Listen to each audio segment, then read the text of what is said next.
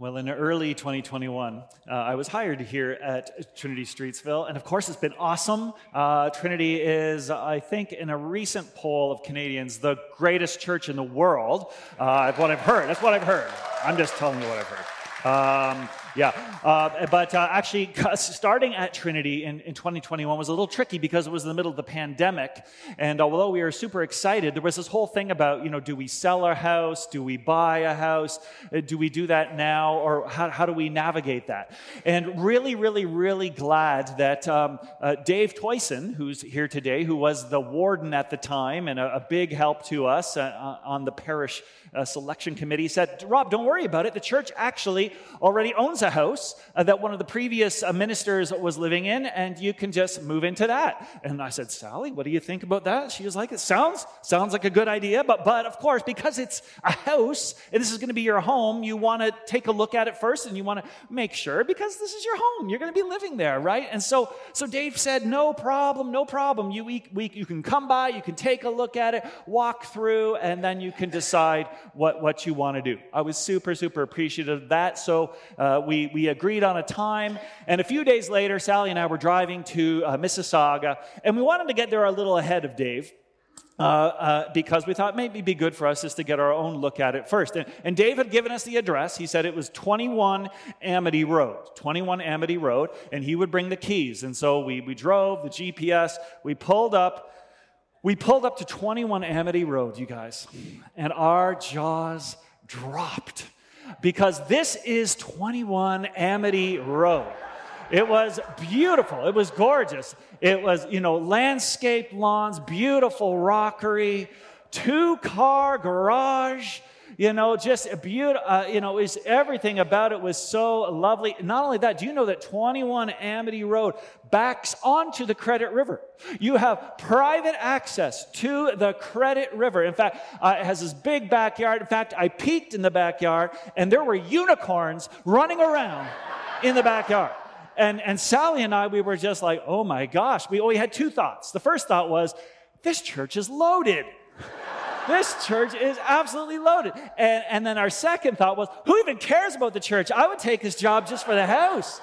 Just for the house alone. And so we were so enthralled. I think if I remember correctly, I scooped Sally up in my arms and I said, welcome home, my lady. And we started walking up the steps and started carrying her over the threshold. And it was at that moment that Dave Toyson pulled in behind us on the curb. And we're like, hey, Dave, how's it going? He's like, great. And then in a way that only Dave can say, he said, oh, I made a bit of a mistake. It's not 21 Amity Road. It's 26 Amity Road. 26. So we turned and we looked across the street. I think I just dropped Sally on the ground at that point because this is what we saw across the street. Now, okay, it didn't look quite like this, but that's how I remember it. That's how I remember the moment. Now, listen, don't get me wrong. 26 Amity Road was also a very fine house. It's the kind of house that a real estate agent would say, it's got good bones, right? Or it's got potential, or, just a little bit of a fixer-up, or just needs a little bit of TLC. And I got to tell you, for all that, though, it was no 21. It wasn't the dream house we had hoped. There was no private access to the river unless you count the gigantic flood in the basement, right? And there were no unicorns in the backyard, although we did find the remnants of some sort of pet cemetery back there that was a little bit creepy. But you know what? 26 Amity Road has been a great place to call home. You know what? It did have good bones. It does have good bones. It does have potential. And we've even started to a few renovations there of our own already. But I have to tell you, still every morning when I walk out the door to go to work and I look across the street, two thoughts come to mind. The first thing I say is, darn you, Dave Toyson. And the second thing that I say is, hi to my neighbor over there at 26. And he's like, hello, Rob, how are you? I'm like, I'm great. He says, oh, the river looks beautiful today. And I'm like, I'll have to take your word for it. That's nice. Have a great day, friend. Have a good day.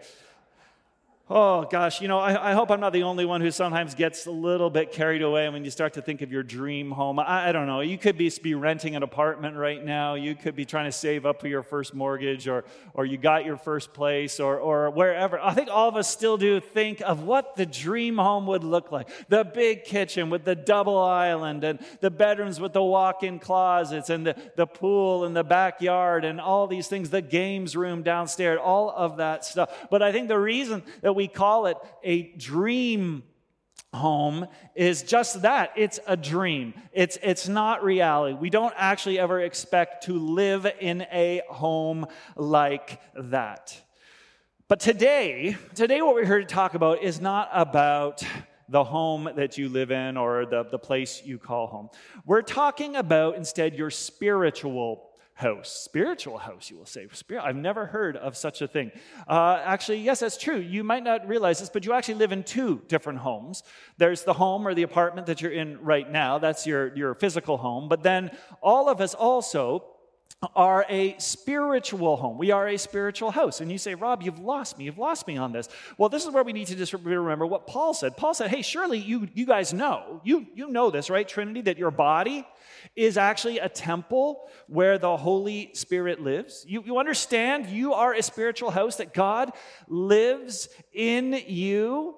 And the Bible talks all about this spiritual life, this spiritual home that you are. And actually, the Bible's like a realtor that's really desperate, trying to sell this on people, because the pictures of the spiritual home that you can have, the Bible talks about, just seems so amazing and such a dream house. For example, Jesus says, hey, whoever believes in me, as the scripture has said, there will be rivers, just rivers of living water flowing from within them. And you think, man, that's even better than the backing onto the credit river. That sounds absolutely amazing.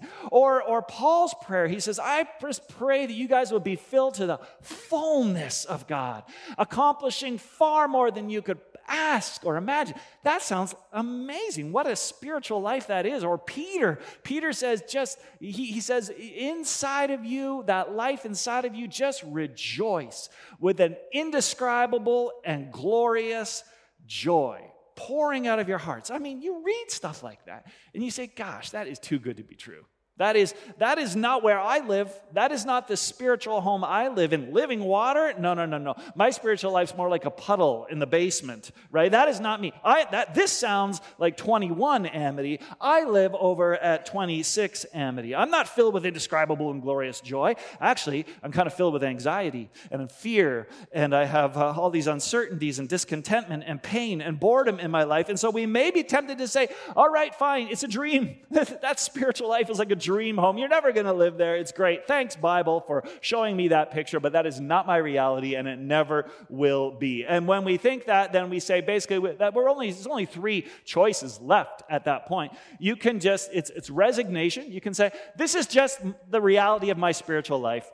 I have to just suck it up and get used to it. There's no changing it. This is where I live. This is my life. Deal with it, right?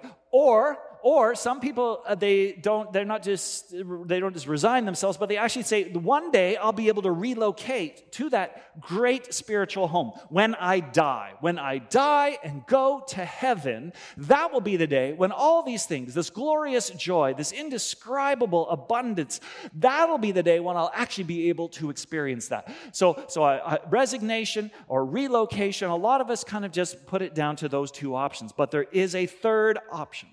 And the third option is renovation. We can, believe it or not, renovate our spiritual life. Renovation means to make new again. So if your spiritual house is in shambles, and if the walls are crooked and the ceiling is caving in, it doesn't have to be that way. And you don't have to wait till you're dead and in heaven before you experience something better.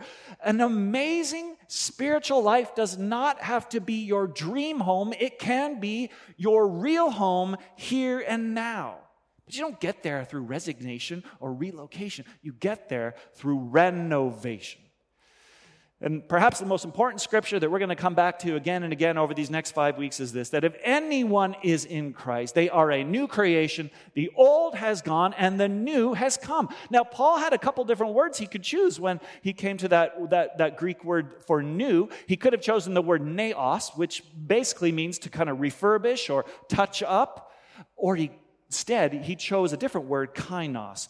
Kainos is more like the jaw-dropping, look at what you've done with the place kind of newness. And that's possible for you and me. Do you understand what that means? Real spiritual change is okay. It's doable for you and me. And it's not just for special saints or celebrity Christians that can experience this kind of thing. Look at the first word there. If anyone is in Christ, anyone can be made new.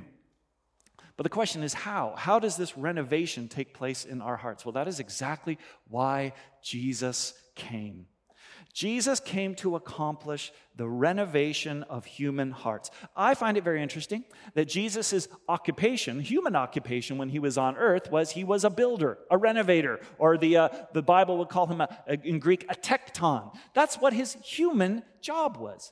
But of course, Jesus didn't come to renovate homes in first century Palestine 2,000 years ago. No, he came primarily to renovate the hearts of people. You see, when Jesus wanted to change the world, he didn't start by going and trying to change the social structures and change the politics and change the big problems that the world was facing that day, as if somehow then he could, change these things through like some kind of imposing a better world order. No. Jesus knew that the goal was instead to renovate hearts. And it was out of renovated hearts that the world would be changed. And that means that the changing of the world and the changing of your life is an inside job. It is not an outside job.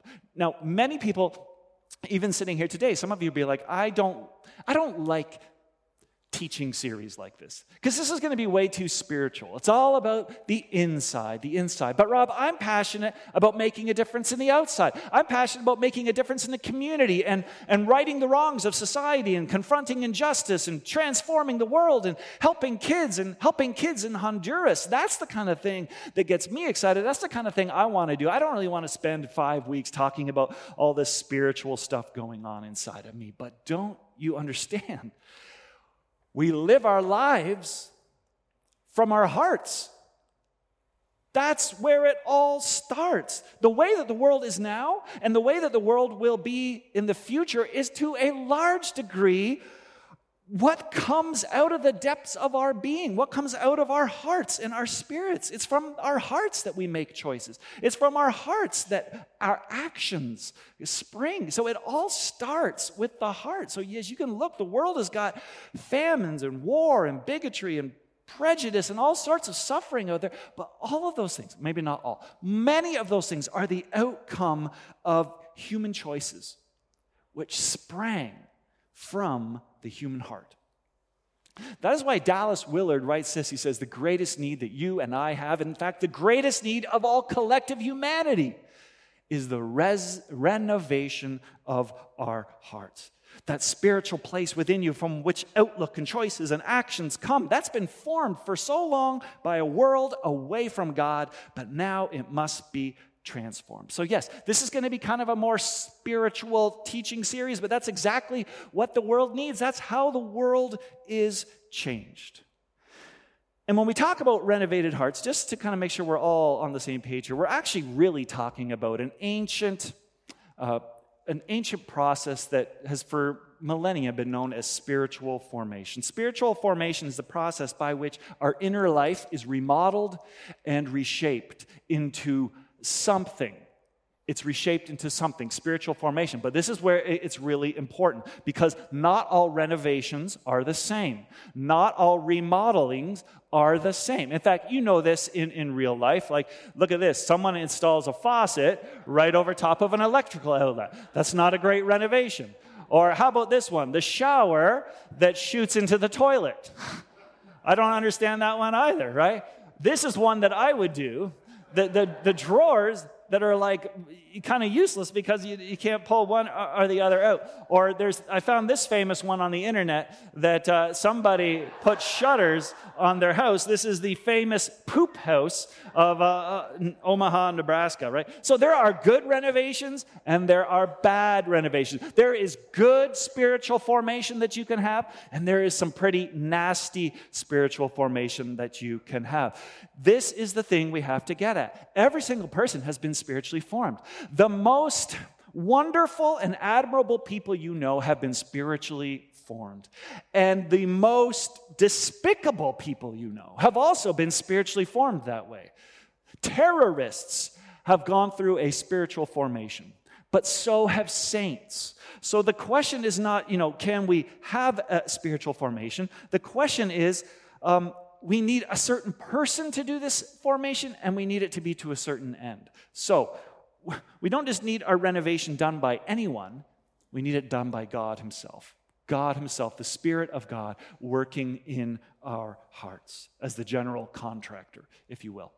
And we don't just want to be formed into anything. The goal of spiritual formation is to be remodeled into the likeness of Jesus Christ himself. Here's where we often stumble, though, because when I say the goal is to be remodeled into the life of Jesus, so you look more like Jesus, we think of just doing a big patch job. Here's your wall. The wall's got a great big crack in it, so you think, okay, we'll just wallpaper over that. Now it looks a lot better. But of course, that doesn't get to the problem. If you really wanted to get to the problem, you're going to have to rip down the wall, rip down the drywall, figure out what the problem was in the first place, and then rebuild the whole thing. And in the same way, spiritual renovation cannot just be like wallpapering over our lives and acting a certain way, or saying things a certain way, behaving a certain way, praying a certain way, and think, now I'm more like Jesus. That's just wallpapering over the problems. And Jesus warned people again and again, this is not how spiritual formation works. In fact, once when he was talking to the Pharisees, he said, you know what you guys are like? You guys are just like, you're like a cup or a saucer, and you're really good at cleaning the outside of the cup or saucer, but inside it's filthy, and no one would ever want to drink anything out of it. Or he says, you know what you guys are like? You guys are like a tomb, but it's been painted up so very nice on the outside. It looks beautiful, but it's a tomb. And inside it is full of bones and it is full of filth. It is no good, Jesus says, to just look good on the outside. Oh, it may fool people, and you may even fool yourself that, look, I have been spiritually formed. I'm doing really, really good. But I'll tell you, it is only a matter of time till those pipes in the wall burst and the wall crumbles down, and we are all exposed for what is really going on inside of us. Jesus isn't interested in behavioral modification. He's interested in spiritual renovation. So this summer, I got a bit of reading for you. You've heard me mention Dallas Willard already once or twice. He's written a lot of great books in his life. He passed away, but this one is kind of in a category of its own. It's called, wouldn't you know it, Renovation of the Heart. And we're going to be referring to this book a lot throughout the summer, throughout the next few weeks. I shouldn't say all summer. So I would encourage you, though, to grab a copy of this. You can get an audio book, get the one for your Kobo or your Kindle or whatever the case may be, and read along. Because here's where we're going. We are going to move into your hearts, into my hearts, and we are going to go through our hearts almost like room by room and see the renovating work that needs to take place inside of us. So, for example, in a couple of weeks, we're going to start by moving into one room, and that's our minds and our thoughts. Because the way we think and the images we have in our minds and the ideas that we build our life on, that's a huge part of who we are spiritually. And sometimes those ideas need to be blown up and rebuilt. We need to renew our minds. Secondly, we're going to move into another room where we're going to start to deal with our feelings. And you might say, Rob, there's no changing feelings. The way I feel is the way I feel. It can't be changed. Actually, not true. Spiritually speaking, even our feelings can be renovated and need to be renovated. And then we're going to move into another room, and this is the room that is all involved with our will and the choices that we make in life. And we need to realize that the choices we make have a big impact on the people we become, spiritually speaking. And then, of course, relationships have another huge bearing on our spiritual life. So we'll move into another room later on down. Now we're in July by the time we get here, but we're going to talk about how to restore relationships and how those can just make our spiritual life thrive. And of course, though, next week, Eric Hand's going to be preaching, and she's going to remind us that, hey, renovations are expensive. Any home renovation is expensive, as many of you will know, and the renovation of our hearts also has a cost to it. Are you willing to pay the cost? And so we're going to talk about counting the cost of renovations. Just a fun little side thing. As we're doing this series, at the very same time, Scott and Libby, so Libby, our worship leader, Scott, who is on drums this morning, are actually in the middle of a massive renovation in their own home right now. And we thought it'd be fun to, as we go through these weeks, to keep checking in with them. And so I just want to show you a little video. We went down there just as they were getting started. A bunch of church friends showed up. I must say, I seem to be the only one who dressed for the part. But anyways, here's where their renovation got started.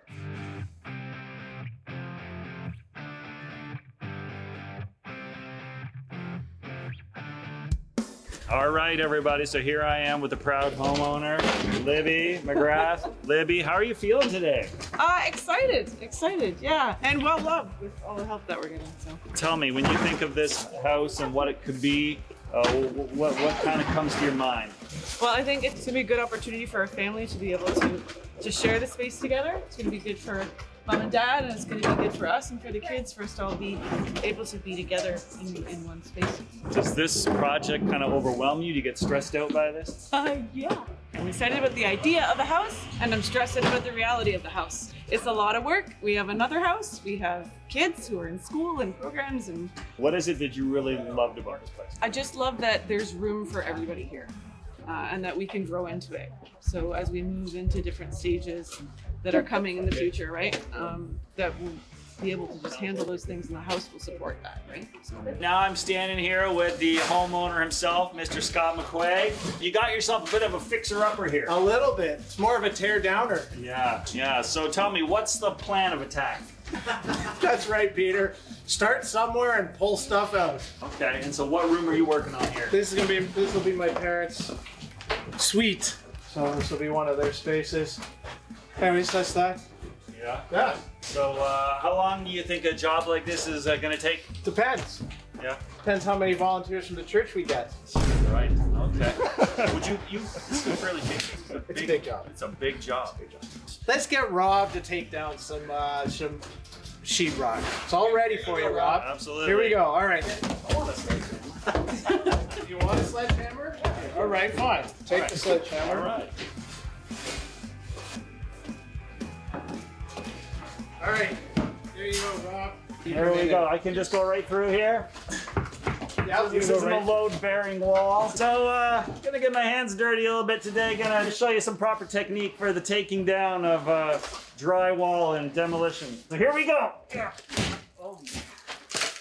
This is kind of fun.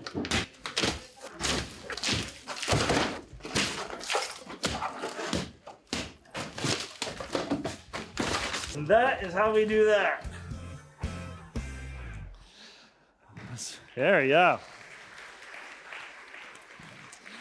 So just in ending today, here's a few takeaways I think we can take away from Scott and Libby's renovation that'll help us with our own heart renovation. The first is this. The biggest step to making a home renovation is making the decision, committing to actually doing it. You may dream about doing it. You may talk about doing it. You may really want to do it. But until you actually pick up that sledgehammer and start swinging, you haven't really got going. Or you may have been procrastinating doing this. Say, one day we'll get around to the kitchen. One day we'll get around to doing this bathroom, but we never get around to it. So the thing is, as this video made clear, you got to commit. And believe me, Scott and Libby, they passed the point of no return. They are all in. They have committed to this process. And the same thing happens in your heart.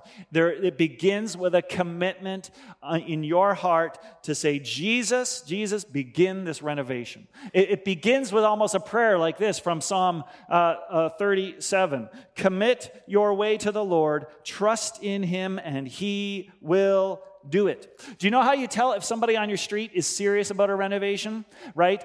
The dumpster shows up on the driveway, and then the safety fence goes up, and then the porta potty gets plunked in the front yard, and it's then that the neighbors say, ooh, they're serious about this. They're going to do something over there. And the same is true in our lives. Certain things just indicate that we're getting serious. We commit to prayer and to study and to being in worship and to confession and to being part of a community. And when people see that in your life, they say, ooh, they're serious about this spiritual renovation. So don't just talk about it. Don't just put it off. Are you ready to commit to a heart renovation? If so, please just join us over these next 5 weeks and begin that process. The second thing that we learned from Libby and Scott's video there is that we need to ask for help.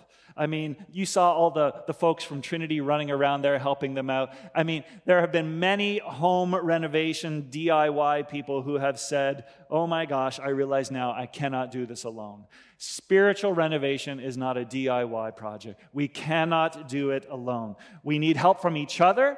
That's why here at Trinity, we're always encouraging people, be part of a group, be part of a life group, because the spiritual work that God wants to do in our lives best happens when we're in community together. But we also need to ask help from God, because God is the one doing that renovation work within us. It's a spirit-driven process. So again, a renovation of the heart begins with a prayer where we're inviting God to do this work. Search me, God. Know my heart. Test me. Know my thoughts. God, point out anything in here that offends you and lead me in the way of everlasting life. Are you ready to pray a prayer like this? Can you pray a prayer like this? Trust Jesus, the master builder. But it begins with inviting people into that process and inviting God into that process. The third thing is actually, I think, to prepare for the worst. Now, I haven't asked Scott and Libby how things are going down there, but my hunch is that once they got into it, they realized that things were not quite as simple as they thought. There's always a surprise. There's always something that it's probably worse than it looks, is the way it goes with renovations. And the problems are probably bigger than you think. And when we undertake a spiritual renovation in our lives, we need to be ready. It's going to be worse than it looks in many ways. The problems inside of us are bigger than we first think. You might want to minimize those sins in your life. You might want to overlook the problems, or, my anger issues, I don't really, that's easy. We can do that later. Or my insecurity, that's an easy fix. Or it's no big deal, my addiction. But chances are it's worse. It's worse than it looks, and it's going to require more work than you think. Tim Keller, that amazing pastor who passed away just a couple weeks ago, said this: the gospel is this: we are more sinful and flawed in ourselves than we ever dared believe. And yet at the very same time, we are more loved and accepted in Jesus Christ than we ever dared imagine. Prepare for the worst. Go deep. Go deep. And finally, take your time.